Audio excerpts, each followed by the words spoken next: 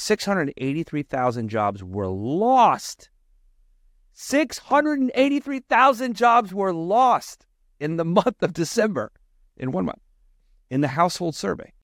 Get ready for a new episode of KP Talks Dollars and Cents. Learn financial literacy and get real-time updates on all things housing, finance, and real estate.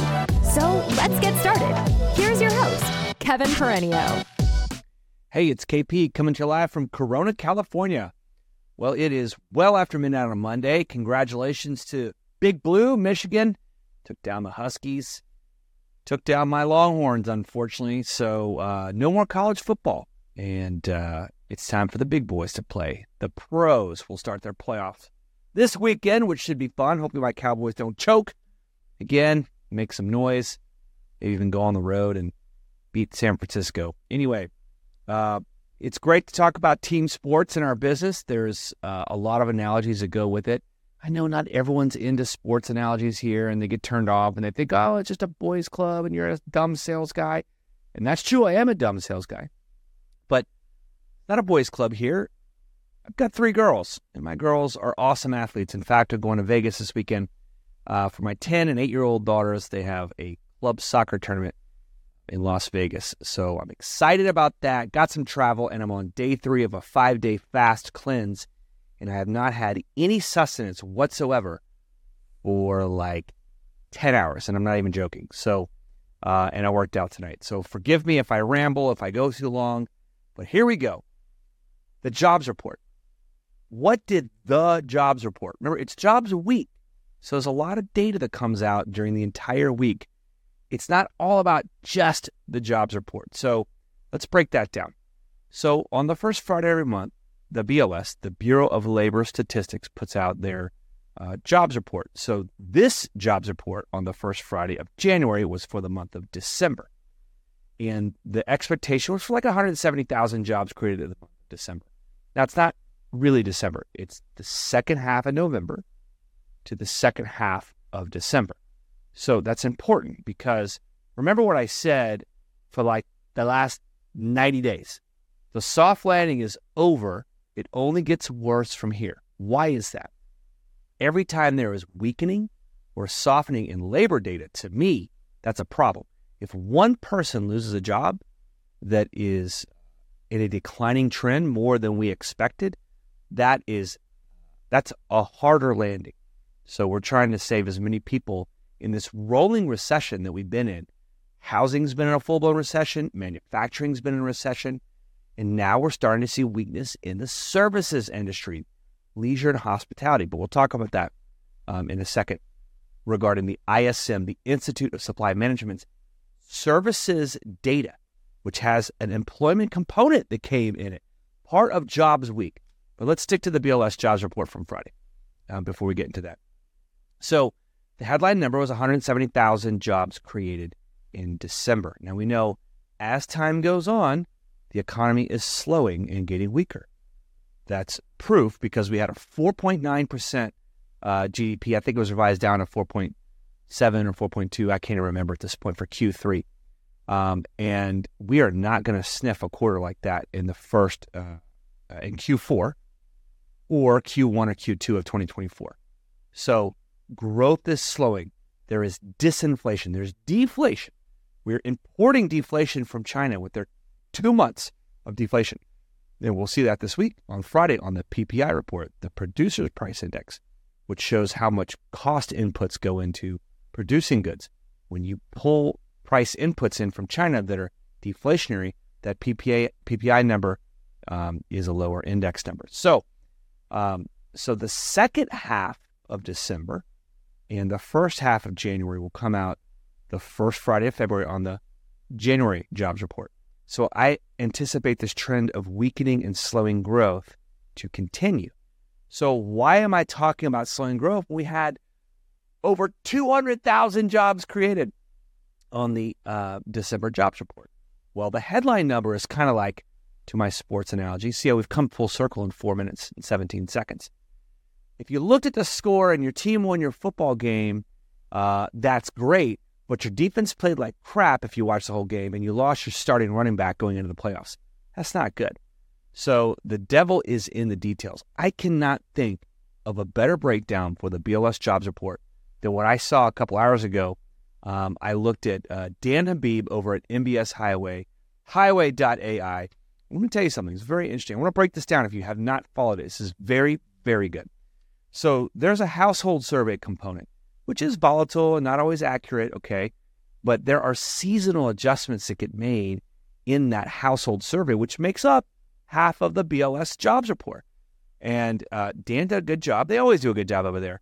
But they really looked inside that headline, that stunning headline number. I never watch the local news. I never watch TV. And I just happen to watch it because there's a freeze warning. And here in Corona, it's like 42 degrees. That's why I've got this thing on here. So the headline number is like, there was a job beat, 216 or 220,000, whatever the number was. And all the local news reports, they feed that and they say that, but then they don't get into the details. They certainly aren't going to get into the details on a local newscast. Heck, I got people who, I really respect, and they don't even get into the details. Here are the details. 683,000 jobs were lost. 683,000 jobs were lost in the month of December, in 1 month, in the household survey, okay? Now, the labor force shrunk. So to offset that, they removed 676,000 people from the labor force to reduce that labor force down, which is like 167 million people. So they take the number of unemployed, reported unemployed, and they divide that into the number of people in the workforce, which is a lower number by 676,000 in 1 month, okay, to come up with the unemployment rate, which they got to 3.7%. Now, if some butts or candy nuts, what if they added back in, which Dan and team did? What if you added that 676,000 people who left the labor force? 62.5% down 0.3% from 62.8%. That is, participation rate. That's a big number in 1 month. Anyway, if you added back that 676,000, we're looking at a 4.1% unemployment rate. Now, I know that that's not how you do it, but just for conversation's sake, by the way, 4.1, that's the entire year's target for the Fed on December 13th when they put out their dot plot, and they said where they think the unemployment rate will be in 2024, the entire year. Okay? So that to me is getting a more hard landing, less good news, not great news. Now, there's some other things in there. Multiple job holders that are on this report that are counted favorably, all-time high, 222,000. The highest that number has ever been in the history of ever. Full-time employees lost 1.531 million. 1.531 million jobs lost, full-time employees. Part-time added 762. So we're trading out a ton of full-time employers for part-time jobs. That is a weakening economy. That is massive. So weakness in the economy is not great. It hurts the poorest in our communities. 6% unemployment rate currently for those who are only high school educated. That's brutal. So anyway, I still contend the soft landing is over, and it's only getting harder from here. The Fed is fighting inflation.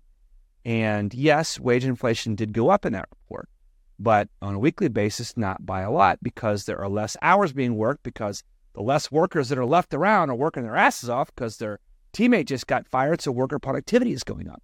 And now we're going into a weaker quarter, Q1. It's freaking winter. It's cold.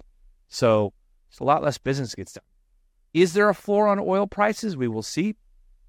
Saudi cut by $2 a barrel. A floor on oil prices could set a floor there on inflation reduction. Huge numbers coming out. CPI is out Thursday. Consumer Price Index. The Fed is fighting inflation. They're fighting inflation. Let's see where inflation goes. They cannot keep their interest rate so far above market rates. And by the way, I have never personally said we're going to see a cut in March. I think it's too early. The market on the CME tool has said that. But remember, that CME hedge for futures bets on the Fed cuts is also a hedge for people's pipelines. If there was a World War III or another pandemic and the stock market crashed, you bet your ass those numbers would go down. Those futures are bets as a hedge against people's long-term stock prices. Where I actually think, with a gun to my head, where we're going to get a cut, first cut's in May. And even got a steak dinner on it down below. Let's have a great week. Rates are trending lower, not in a straight line. Cheers. Hey, it's KP coming to you live from Las Vegas. We are here for my kids' soccer tournament. Oh, look at these little monkeys. Look at the monkeys. That's my son. Okay. All right. So we have CPI and PPI that came out this week. And it's interesting. It's kind of like the jobs report last week, right?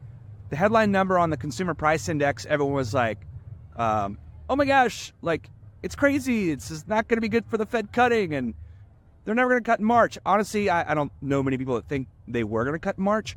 But then after the headline number is done and you look under the surface, you see, wait a minute, the economy is weakening, and that's a problem.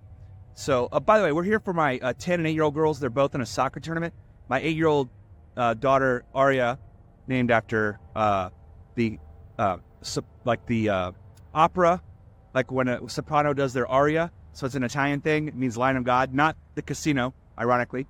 And her team won State Cup last year, so they got invited here. And then my 10-year-old daughter is guest playing for Liverpool. So what we will not be doing as a family is going to Hooters across the street. Anyway, so if you look under the surface, right, like we've had all these nice analogies for, skilled, calm winds never made a skilled sailor, headwinds, tailwinds. The water looks calm, but underneath the surface, stuff is going down. So if you look under the hood, you look under these reports, you see that inflation is still falling like a rock. Inflation is still falling. Remember, in the CPI, 60% of inflation in the CPI report, 60% of the report comes from homes and auto. And 84% of the inflation in the last couple of years has been from homes and auto. And we know there's lodging away from home, there's apartment rent, which we all know new leases are down and going down, the price of new leases for rentals. We saw the home prices have kind of, they haven't had their meteoric rise like they did a couple of years ago. And automotive, they're starting to come down, although insurance, auto insurance was expensive, but there's a lot of lagging numbers in there. The PCE, the personal consumption expenditure, that is the Fed measure of inflation that they look at the most. And that's coming out, I believe, next week or in a couple weeks. But the CPI, if you look in the PCE, you look at these numbers, the last 3 months or 6 months, you add it all up, they're on a run rate, under 3% for sure. And I think 2 of the measures are under 2%. So inflation is falling. That's why yesterday on Thursday on the CPI print, when it came out with that, 0.31% number that was higher than expected, it was a 0.3, 10-year Treasury went up and it came down.